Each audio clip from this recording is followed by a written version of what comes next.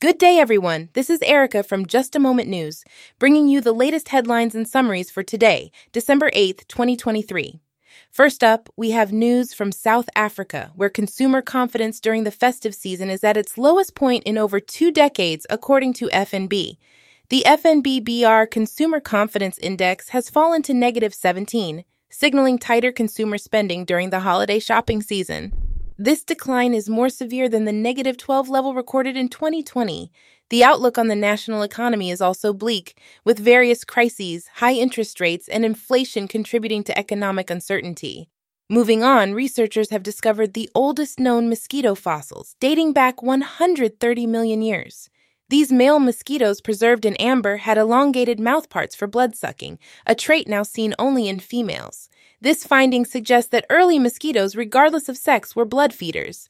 The study indicates that mosquitoes evolved from non-blood-consuming insects and that the emergence of flowering plants might have influenced this dietary shift. Next, we have a review of the BritBox series Archie, which attempts to explore the life of Cary Grant, but falls short in depth and insight. Despite its ambitious goals and a central performance by Jason Isaacs, the series is criticized for its lack of focus, superficiality, and erratic storytelling. The portrayal of various Hollywood figures is seen as lacking depth and accuracy, and the series fails to offer meaningful insights into Grant's life and significance in Hollywood. In sports news, golfer Jon Rahm, the world's third-ranked golfer and two-time major champion, has reportedly signed with LIV Golf in a record-breaking deal worth over £450 million, $860M.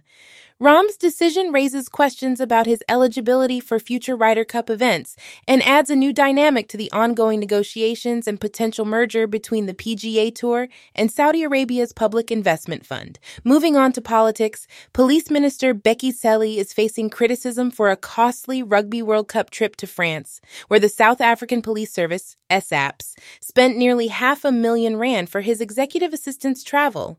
The expenditure has been condemned as unnecessary and a misuse of taxpayer funds.